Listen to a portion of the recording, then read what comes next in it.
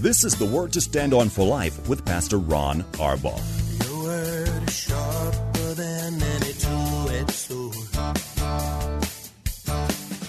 and it cuts deep into my heart. The Word to Stand On for Life is a radio ministry of Calvary Chapel in San Antonio. A live call-in show here to help you answer your questions about the Bible and how to apply the Word to your daily life.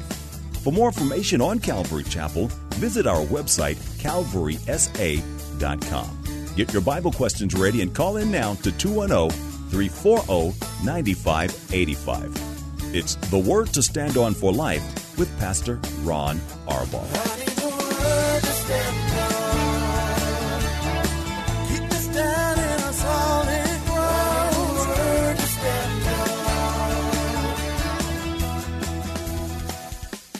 Welcome to the program. It is the last day of March. Can you believe it?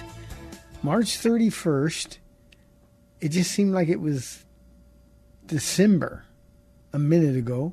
And here we are. I'm really grateful that the really cold weather is gone. Hey, thanks for tuning in. I'm Pastor Ron Arbaugh from Calvary Chapel in San Antonio, Texas. And this is a program dedicated to taking your phone calls, answering your Bible questions, life questions, anything and everything that's on your heart. All you have to do is call us. You can dial 210-340-9585. If you are outside the local San Antonio area, you can call toll-free at 877-630-KSLR. Numerically, that's 630-5757. You can email your questions by emailing questions at calvarysa.com, or you can use our free Calvary Chapel mobile app. Remember, if you're driving in your car, the safest way to call is to use the free KSLR mobile app. Just hit the Call Now banner at the top of the screen. Everything else will be hands-free, and you'll be connected directly to our studio producer. Hey, because it's Wednesday, and all I can be thinking about tonight is poor Joseph. I'm going to be teaching Genesis 39 and 40 tonight, where Joseph is, again, being accused of something that he didn't do and paying a price for doing the right thing. Sometimes we don't think that's fair, but always, always, always finding favor with God. So that's our message tonight on our Wednesday night Old Testament Bible study. Paula will be live in studio with me tomorrow. In the day edition, I'm going to be her April Fool. It's April Fool's Day, and she's going to be hanging with me because she's certainly no fool. Ladies, if you have any questions or need any encouragement, that would be the day. And then remember that Friday, Good Friday, we have a very, very special Good Friday service here at Calvary Chapel, and I trust it will be special wherever you are going to church. But we celebrate the holiest weekend of the year as we approach an empty tomb that we will all of us celebrate on Sunday. May the Lord bless you and keep you. I'm going to go to a question, then I'll come back and talk about Jesus' day 4. During his week of Passion. Let's go to Converse. Ron is on line 1. Ron, thanks for calling. You're on the air. Yes, good afternoon, Pastor Ron. Hi, Ron. Yes, sir. I have a question. I've called in regards to Revelations before, and I'll probably call again because I know that if anybody can bring light to this subject, I know you can. This is in regards to Revelations and the. I believe she's referred to as the harlot of Babylon, cloaked in purple and these rich colors. And you hear a lot about the papal church or papal Rome. What correlation is there? You don't always hear it. It always seems to come out papal church, papal Rome. What kind of correlation does the Catholic Church play in relation to all of this that I hear about this harlot of Babylon, cloaked in purple, the papal, then the papal Church and papal Rome, and it seems to get close to what I think they're trying to say, but nobody ever seems to really come out and specify. Maybe I'm not, or perhaps I'm not listening correctly. Yeah, I needed you. Ron, thank you. There have been people that come out and out and say that the Catholic Church is the woman that rides the beast. Dave Hunt, the late Dave Hunt, actually had a book called A Woman Rides the Beast, and he very brazenly identified that woman as the Roman Catholic Church. Now, I think that's unfair. It's unfair. While the Roman Catholic Church has all kinds of doctrinal issues, the church headed by the false prophet during the Great Tribulation is not the Roman Catholic Church as we know it. Now, it will be the church, and Catholic being understood in the sense of universal church, not Roman Catholic, but the universal church, and it will be located in Rome. The false prophet or his headquarters will be in Rome, while the Antichrist will be headquartered in Babylon. But Rome is clearly identified, the city of seven hills, and it's clearly identified as the home of the church. It will not be the Roman Catholic Church as we know it. One of the things that's going to happen in the rapture of the church, Ron, is that born-again Catholics are going to get raptured and be with Jesus just like we are. Now, I don't think there's going to be a lot of them in comparison to the whole of the numbers of Catholics. But those who are born again, those who have actually accepted Jesus Christ as their Lord and Savior, they're going to be gone with us. So then the church is going to take on a whole different character. It will be called church, called out ones, but in this case, they're called out by the Antichrist and by the false prophet. So when you get to the book of Revelation, remember that we're talking about an order that is completely different from anything that we understand. The Antichrist is going to be the object of worship. The false prophet is also going to be worshipped, but secondarily to that of the Antichrist. And Ron, it's not something that's confusing in the sense that if you understand, you don't identify the Roman Catholic Church as we understand it with the church that will be in Rome in the last 7 years of our time together. So thank you, Ron. Appreciate the call very, very much. I appreciate your questions. And I love the book of Revelation. A quick reminder, I'm going to be teaching it on Friday nights here. Probably we'll get to it sometime early May. So put that on your calendar. Thank you for the question, Ron. We have Amy holding on line 2. Amy, thanks for calling. You're on the air. Hi, Pastor Ron. Some friends and I were discussing how Jesus actually left the tomb. Did he physically walk out, or was his body just transported? Well, the stone was removed. We know that. And we're not told how he came out of the tomb. But I know two things. I know, one, he didn't need any help. The angels weren't there to help Jesus, roll the stone away and get out of the tomb. When Jesus went out of the tomb, we're not even told whether he went off before the stone was rolled away or after. And so, Amy, there's no real way for us to know the answer to the question. But what we know, as I said, is that he didn't need any help. He could have materialized right through the closed tomb, or he could have waited until the angels showed up and announced that this is our mission from God, and as a result, they rolled the tomb away, and Jesus, maybe to some high fives with angels, walked out of the tomb. But there's no way that we have any way of knowing which of those scenarios was the case. Wish there was more information, but there just isn't. Appreciate it. Okay. Thank you, Amy. My favorite thing about the empty tomb is just when Mary Magdalene shows up and the angels say to her, why are you looking for the living among the dead?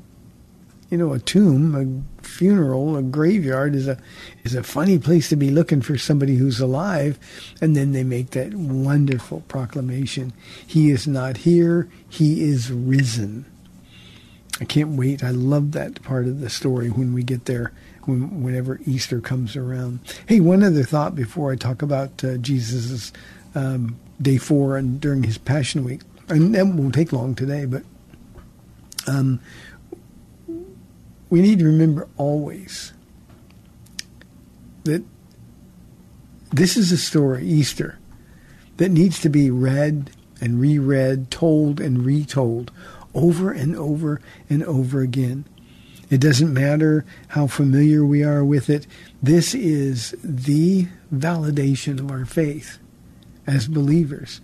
If Jesus died and we say, well, we believed him, he was a good man, he did miracles, but if he stayed dead, then we really have no faith. But the fact that he's alive, that one fact changed everything for the rest of time.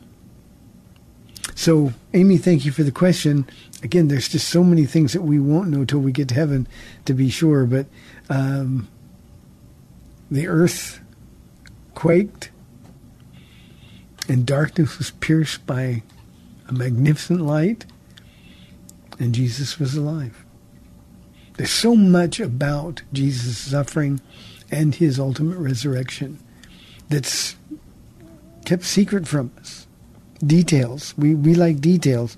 There's just no way to know the details. Thank you, Amy. Day 4 of Jesus, his Passion Week, and I refer to Passion all the time because it truly was his passion for Ron and for Amy and for me and for everybody else out there.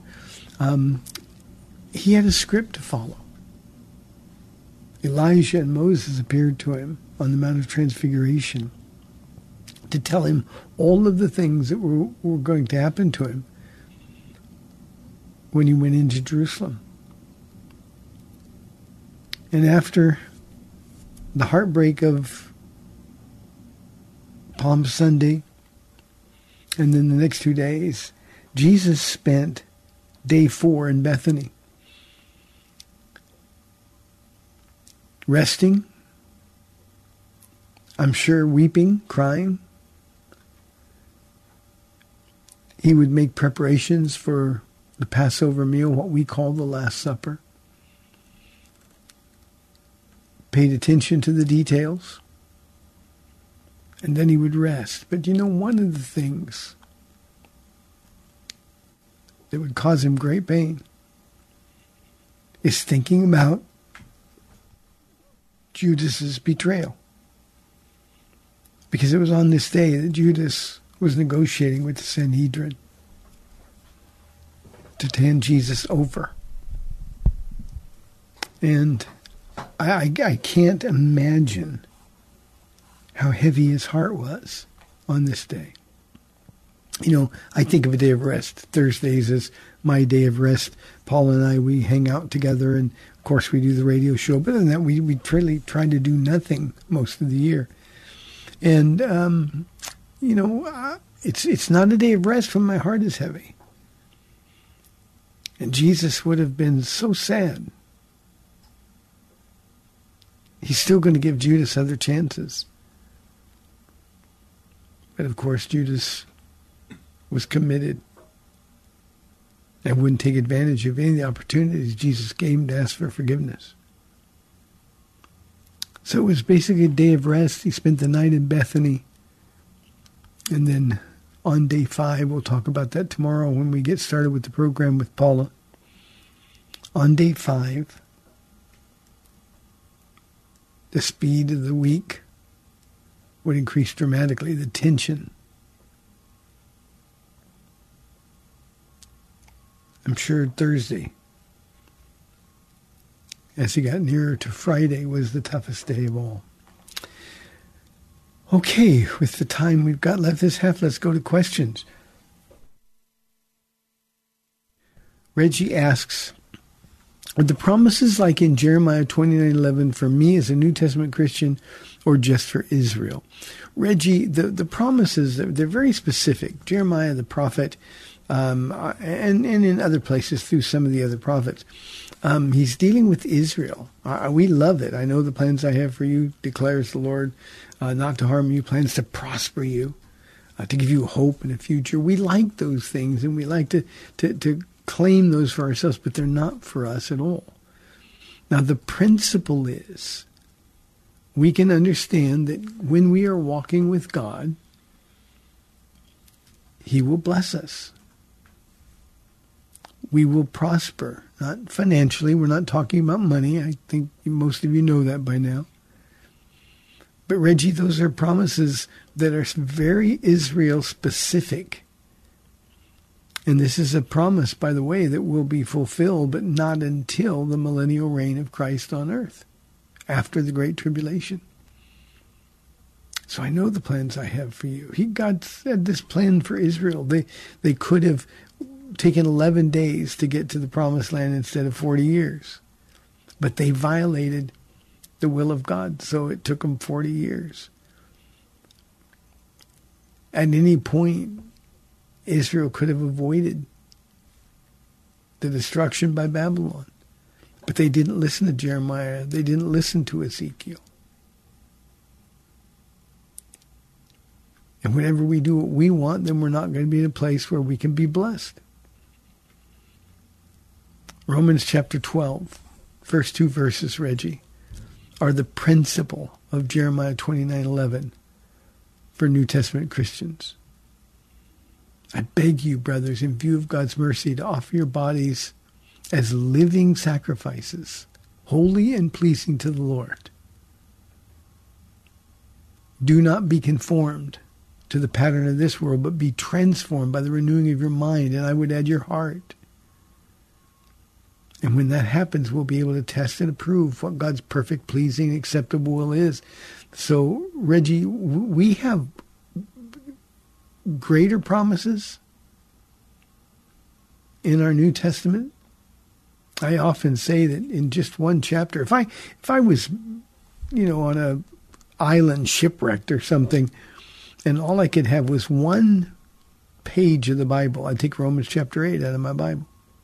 The promises are extraordinary. I'm going to be teaching Joseph tonight, who had all kinds of difficulties, things that he suffered that were no fault of his own. When he did what was right, then others did to him that which was bad. And yet he knew who God was, and he didn't waver. There's not a hint of Joseph whining. Well, the same thing is true for you and for me, Reggie. We don't have to have Jeremiah 29:11 magnet on our refrigerator. We've got far greater, far more glorious promises that are available for us that we can take literally, rather than just taking the principle of a promise given like Israel. We always, in our reading, in our studying, Reggie, we've got to separate Israel and the church. If you don't do that, you lose the practical import of what the Bible is saying to us. Israel is Israel, the church is the church, and until the millennial kingdom of Christ on earth, never will the two connect. So, thank you for the question, Reggie. I hope that makes sense to you. Here is an anonymous question, a heartbreaking one. My wife wants me to pray with her, but to be honest, I'm embarrassed. I don't know how to pray like I should and can't pray as well as she does. Can I have some advice, please? Yeah, anonymous, I think we sometimes have a tendency to think of prayer as this super spiritual conversation. The prayer is just conversation. It's just talking to God. Now, here's the most important piece of advice I'm going to give you. Swallow your pride. And talk to Jesus. He said, except we become like a child, we will not inherit the kingdom of God. You want to, I don't know if you have kids, but if you have kids, listen to them pray. They'll show you how to pray. They get to the point. Their prayers are short. They're not afraid to ask. They believe what God has said to them for the most part. And if you're going to be obedient to God, and you love your wife the way Christ loved the church, giving himself up for her, then because she wants you to pray, pray. Pray. And you don't have to say, well, I'm embarrassed because I don't pray as well as you. Just pray. Just talk to God. There's no right way, no wrong way to pray. If your prayer comes from a sincere heart, then God's going to hear your prayers, and that's the only thing that matters. Now, one of the things I want you to consider here, Anonymous, is this. Usually when people say they don't know how to pray, it's because they don't pray on their own. I don't want to pray with other people because My prayers don't sound like other people's prayers. First of all, I said your prayers don't have to sound like other people's prayers. But here's what you do. You just talk to God yourself. And you'll get used to talking to God. I don't mean that in a bad way or a negative or routine way. But you'll just get to the place where you get to know him better. And when you talk to somebody, you open up a dialogue, you pray, you listen. And that's what Jesus will do. But you've got to take the initiative to pray. And the more time you spend with Jesus, the less of a factor your pride will be. You don't have to worry about being embarrassed. Just pray. And I would plead with this audience, stop thinking of prayer as something that's mystical, that we got to do a certain way, the way we hear people on TV or the way we hear other people in church pray. Just talk to God. That's what being real is. It's opening up your heart. It's being vulnerable. It's confessing your sins and your shortcomings. And so, Anonymous, the first thing you can do is start walking with God on your own and just saying, okay, Jesus, I'm embarrassed to pray because I don't pray enough. Forgive me of that. And create in me a desire to pray daily, continually throughout a day. And help me to do that in a way that will bring you glory and draw me closer to you. That's the very thing that God wants in his relationship with you. Now, two other things. It's the enemy who's pounding you with these lies. How you pray matters. Your prayers aren't like other people's prayers. That's just the enemy who doesn't want you to pray, doesn't want you to talk to God. So, if you'll give him the opportunity, just let him get to spend that time with you, then prayer will become something that's normal, and it's just as simple as talking to him from a pure heart. But just talk to him. And never say no to your wife if she wants you to pray with her. Not just for her, but to pray with her. One other thing, Anonymous, Jesus gave us a model for prayer. If you're uncomfortable, you say, well, I don't know what to say. Well, just use his model. Our Father who art in heaven, holy or hallowed be your name. And then you just take that model, and Jesus just gives you sort of a guideline, outline of prayer. And if you stay open to the leading of the Spirit, he'll fill in all of the holes. Give us this day our daily bread. You can convert that to a prayer that says, Jesus, thank you for giving me enough. Every good and perfect gift comes from heaven. You've blessed me with resources. I pray, Lord, that what you've given to me, I will be a good steward of. And that's just one example. And so you go through that outline for prayer, and it'll change you, I promise. I promise you it will change you. To all the men in this audience, one of the single biggest complaints that I get from people, or from women, is that their husbands won't read the Bible with them or pray with them. And that's not something that's difficult. They're not asking you to do something super heroic. They just want you to sit down with them with the Bible open and talk to them. And then when you're done reading the Bible, you read a chapter, let her read a chapter. Talk about it for a little bit, and then finish with prayer.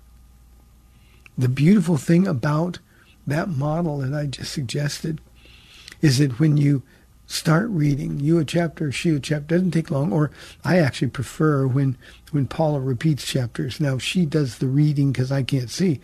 But when she repeats the chapter, and then if there's anything that needs to be talked about, we can talk about it. We can get on the same page. Our hearts are being knitted together supernaturally. When you start with a chapter, it won't be long before you want to do 2 or you want to do 3. Same thing with prayer. You start praying with your wife. And sometimes it'll be wonderful, sweet, just faith-filled prayer. Maybe the next day you won't have as much to talk about. And it's just more practical. But you're praying together as one flesh. And Jesus is there. So, Anonymous, do what your wife has asked you to do. You will actually stand before God on the day of judgment and give account of your stewardship over that ministry. 340-9585 or toll free 877-630-KSLR. This is the Word to Stand Up for Life. We'll be back in 2 minutes. Don't have time to call into the Word to Stand On for Life? No problem. If you've got questions, you can email them to Pastor Ron at PastorRonKSLR@gmail.com. That's PastorRonKSLR@gmail.com.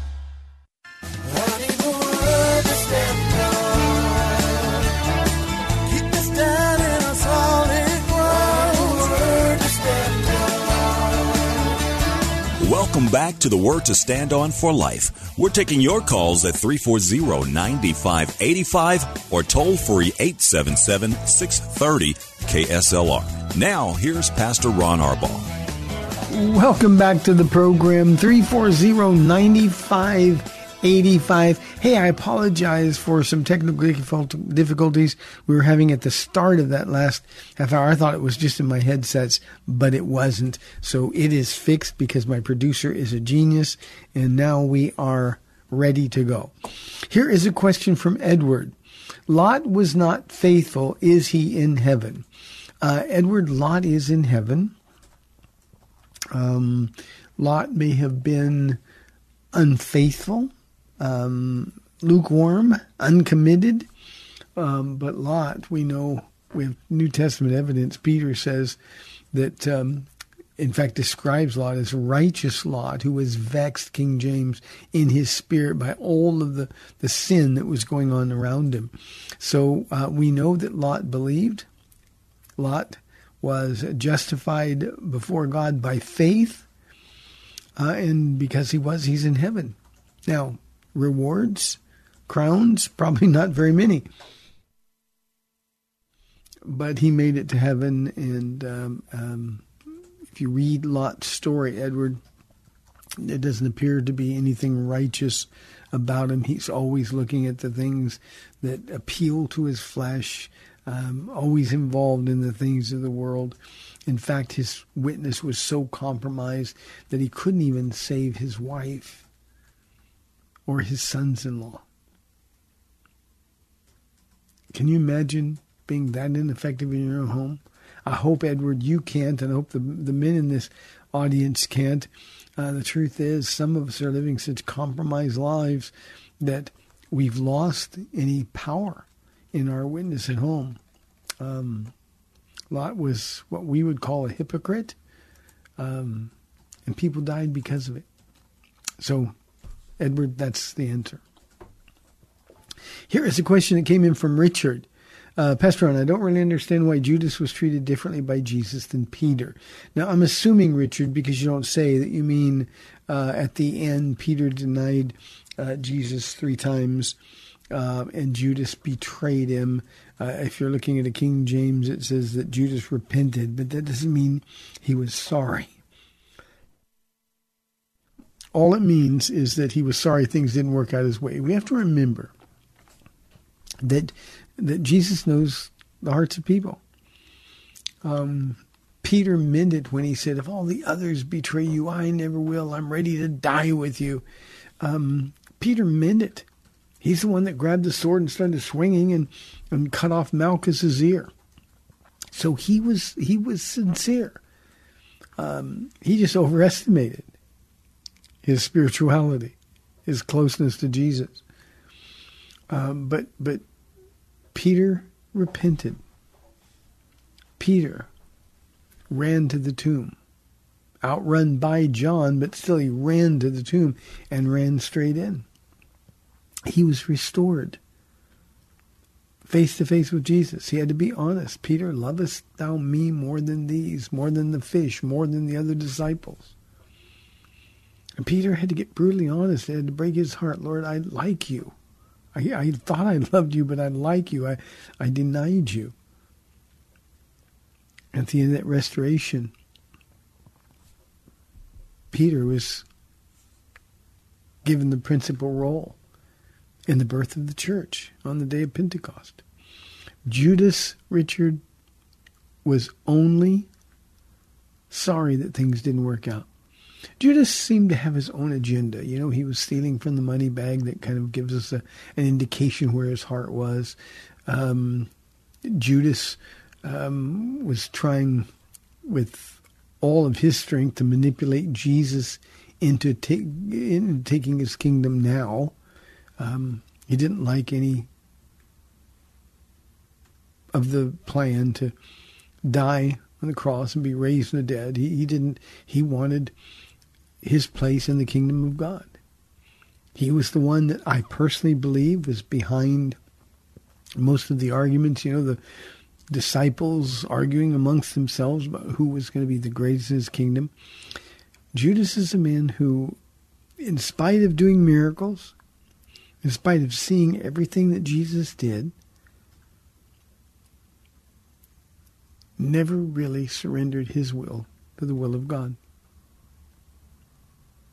And that's why they were treated differently. One was truly repentant in a sense that, I'm so sorry, I don't ever want to do that again.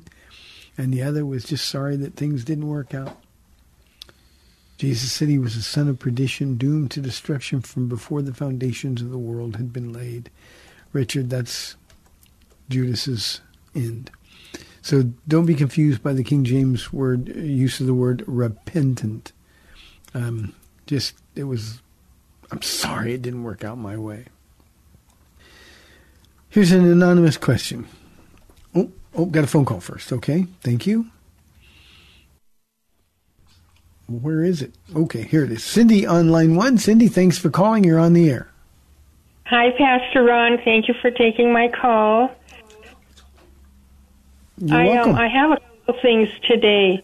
One, the Chosen had the thing about the Samaritan woman, and I'm curious, will you explain the Samaritans, how they even became Samaritans, and are they still alive today, and is there animosity between them and the Jews today, and where do they live if they're still there? The second thing is about the calendar, where it says BC and AD. Change the calendars, and what is the AD for? And then the third thing was when I was reading in Luke 5, verse 16, it would talk about how Jesus would often go alone and pray. And I was thinking about what a relief it must have been for him to get to go and spend time alone with the Father, with knowing that he was up there with the Father, and just the whole thing of getting to be alone with the Father, because you say, just be with Jesus, and those times that we're with Jesus, how precious it is. But I can't imagine how much more it would be for the Lord just to get to be with the Father and pray and kind of get a break from planet Earth. So That's it today, and I'll listen to all your comments. Thank you. Thank you, Cindy. God bless you. Let me answer the last one first. That's near and dear to my heart. It was so important to Jesus to spend time alone with his Father that he often went without sleep. He would go out onto a mountainside all by himself, all night long, and pray. Early in the morning, Isaiah 50 says, morning by morning, he gave me the word for the instructed. Jesus knew that he needed to be alone with his Father. Remember, he said he never said anything he didn't hear his Father say. He never did anything he didn't see his Father do. So it was in these times of prayer when Jesus was getting his instructions day by day. I love the fact that Jesus needed daily communication with his Father.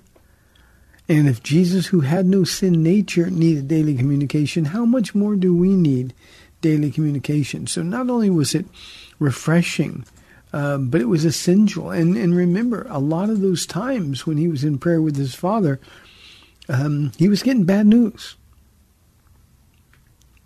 He was being told the things that were going to happen to him. He was getting bad news. So this was just his source of strength.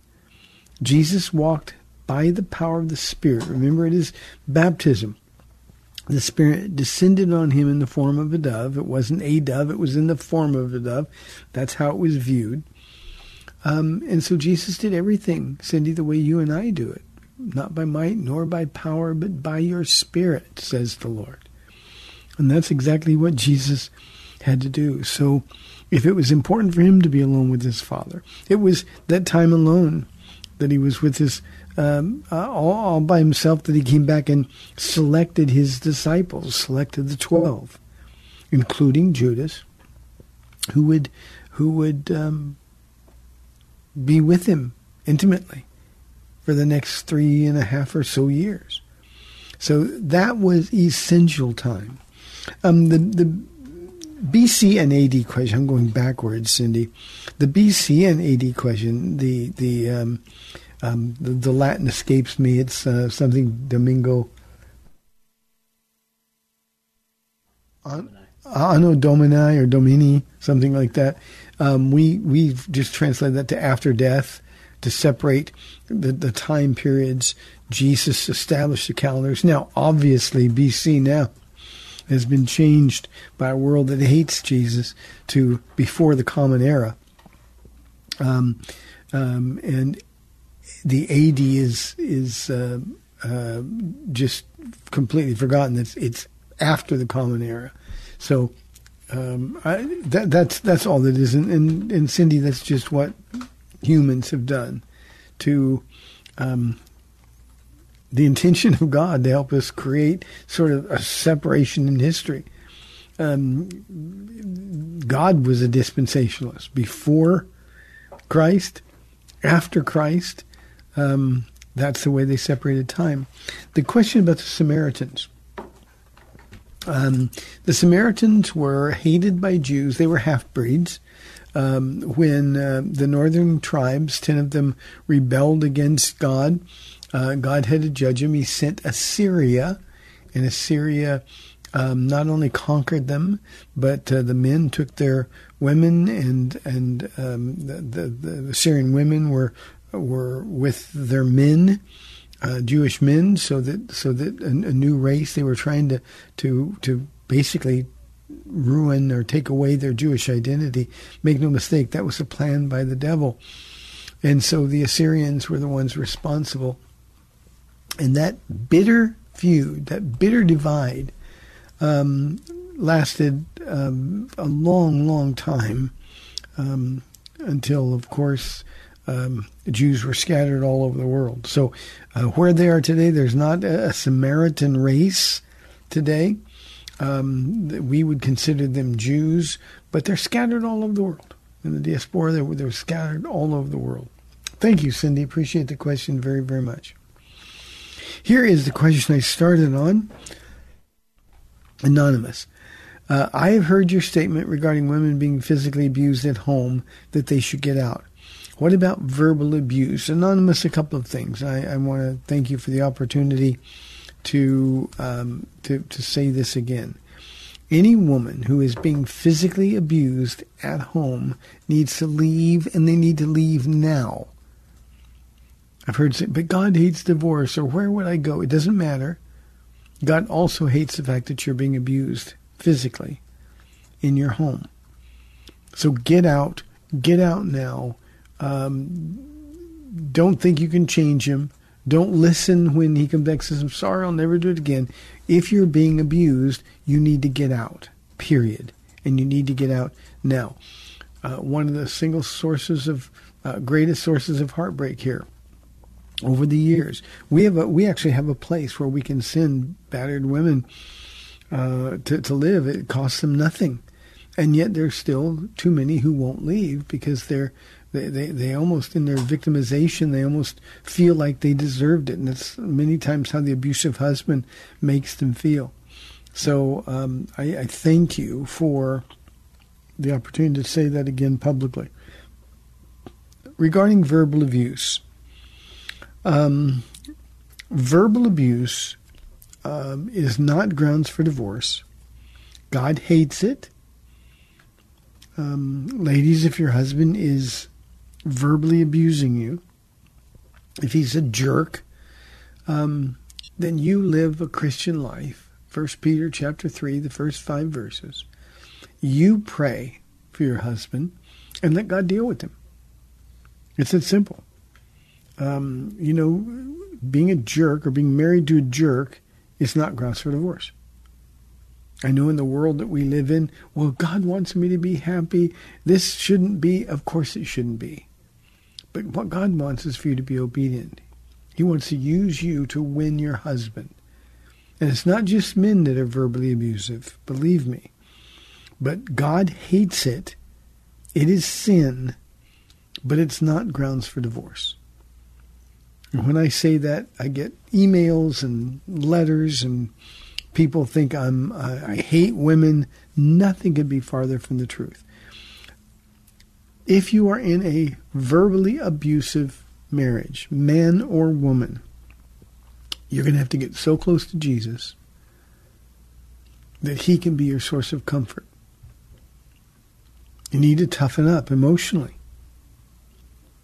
If your spouse is an unbeliever and if they're verbally abusing you, then it is almost certain that they're unbelievers, no matter what they say. But God would have you hang in there. And you can trust that Lord will give you a way out, or he'll change your husband or your wife if they're being verbally abusive. But you've got to do your part before God. Again, I realize that's a hugely unpopular statement. You married him. Let God use you to save him. So I hope that makes sense to you. Oh, I don't like that question. 340-9585. Here's a question from Jennifer. Pastor Ron, Dave Ramsey's being sued for firing a woman who is pregnant because she had premarital sex. How do you view the firing?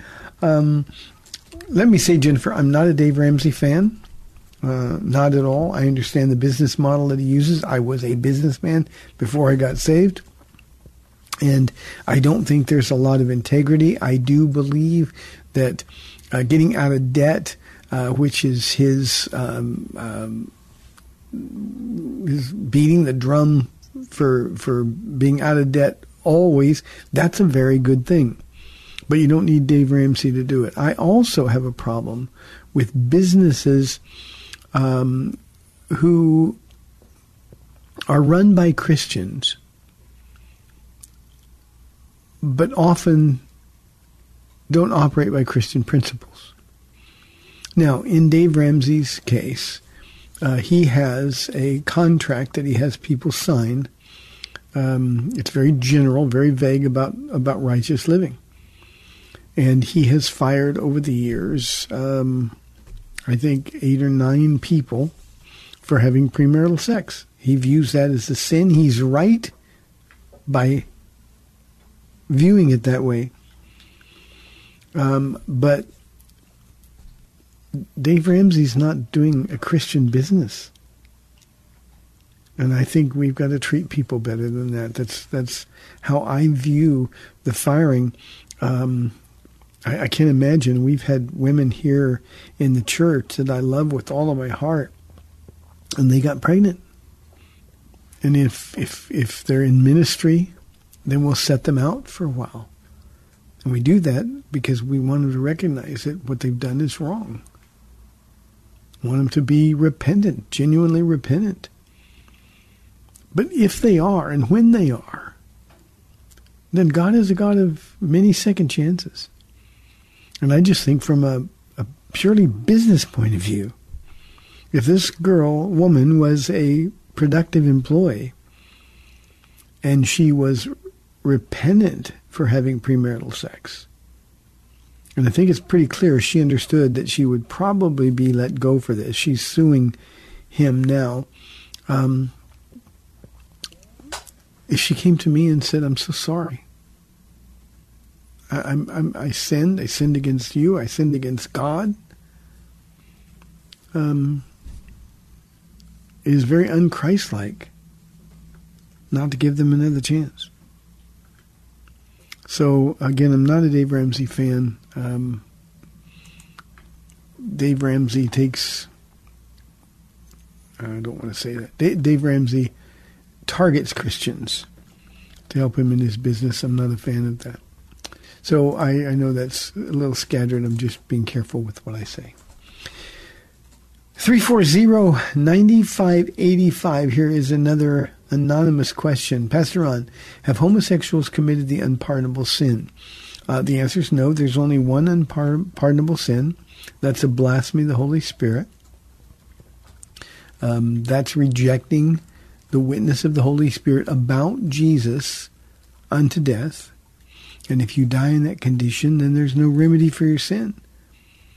But those who are practicing a homosexual lifestyle, they're still alive. They can still turn around and say to Jesus, I'm so sorry. Please forgive me and empower me to live a righteous life. I want to walk with you and I want to walk for you.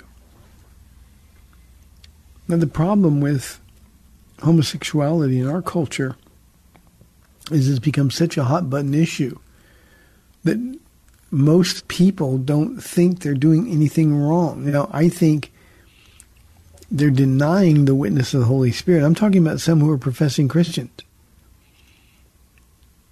Every time they're involved in a sexual relationship outside of the will of God, that's married between a man and a woman, or in this case, the context is homosexual sex, they know it's wrong. Now, they can convince themselves, they can harden their hearts. And there's an enemy who's going to help that heart get really, really hard.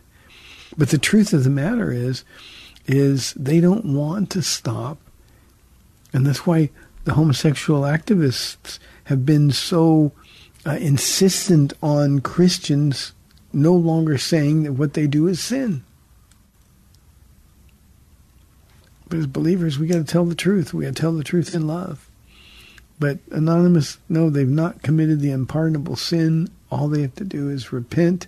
God, I'm so sorry. Please forgive me. Here's the last question of the day. It's from Dale. He said, did Jesus show favoritism to his inner circle over the others? That's James and Peter and John, of course. James and John, the sons of thunder, are brothers.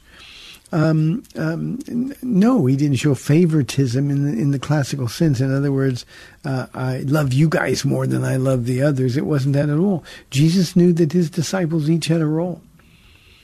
And James and John and Peter were chosen for that inner circle assignment because they were the ones that were always pressing in, trying to get closer to Jesus.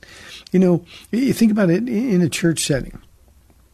God loves everybody who comes to Calvary Chapel, San Antonio. And he loves them all the same. He's infinite. He can't love more or he can't love less. But here's what he can do.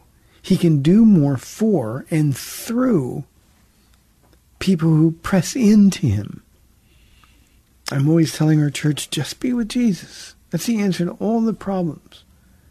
And while there's people that despise the fact that I simplify it like that, it really is that simple. And when you're just with Jesus, when you're talking to him, when you're doing what he wants you to do, when you're responding to the prompting of the Holy Spirit, he can do more for you or through you than he will or can through other people that want to keep their distance. Imagine a Christian keeping Jesus at arm's length. Jesus says, draw near to me and I will draw near to you. So here's the thing. We can all be in this inner circle. Dale, I love that thought. I'm in Jesus' inner circle. I want to go up on the Mount of Transfiguration. I want to see the things. I want to be invited into his suffering in the Garden of Gethsemane. And all I have to do to enjoy those privileges is to be with him, not to push him out. I think the key to this sanctification process that we're all going through, being more like Jesus every day, I think the key for us as well as the key to learning to be content in every circumstance, is just to push more of the world out of your life and bring more of Jesus in. And by that, all we have to do is follow him around. You abide in me, I will abide in you, he says. And then you're going to find that Jesus considers you his favorite. I love the fact that the Apostle John identifies himself in his gospel as a disciple whom Jesus loved. Now, he knows that Jesus didn't love him any more than anybody else, but John was the one that was always laying with his head on Jesus' chest. He was always closest, the youngest of all the disciples. He felt like he was Jesus' favorite. Honestly, Dale, there's so many days I feel like I'm Jesus' favorite. And on those days where I don't feel like that, or I'm not aware of feeling like that, well, that's on me. It's not on him. So no, he didn't show favoritism in a negative way. Those who really pressed in, Jesus welcomed. And he could have had 12 of them that were his inner circle if they'd given him the opportunity.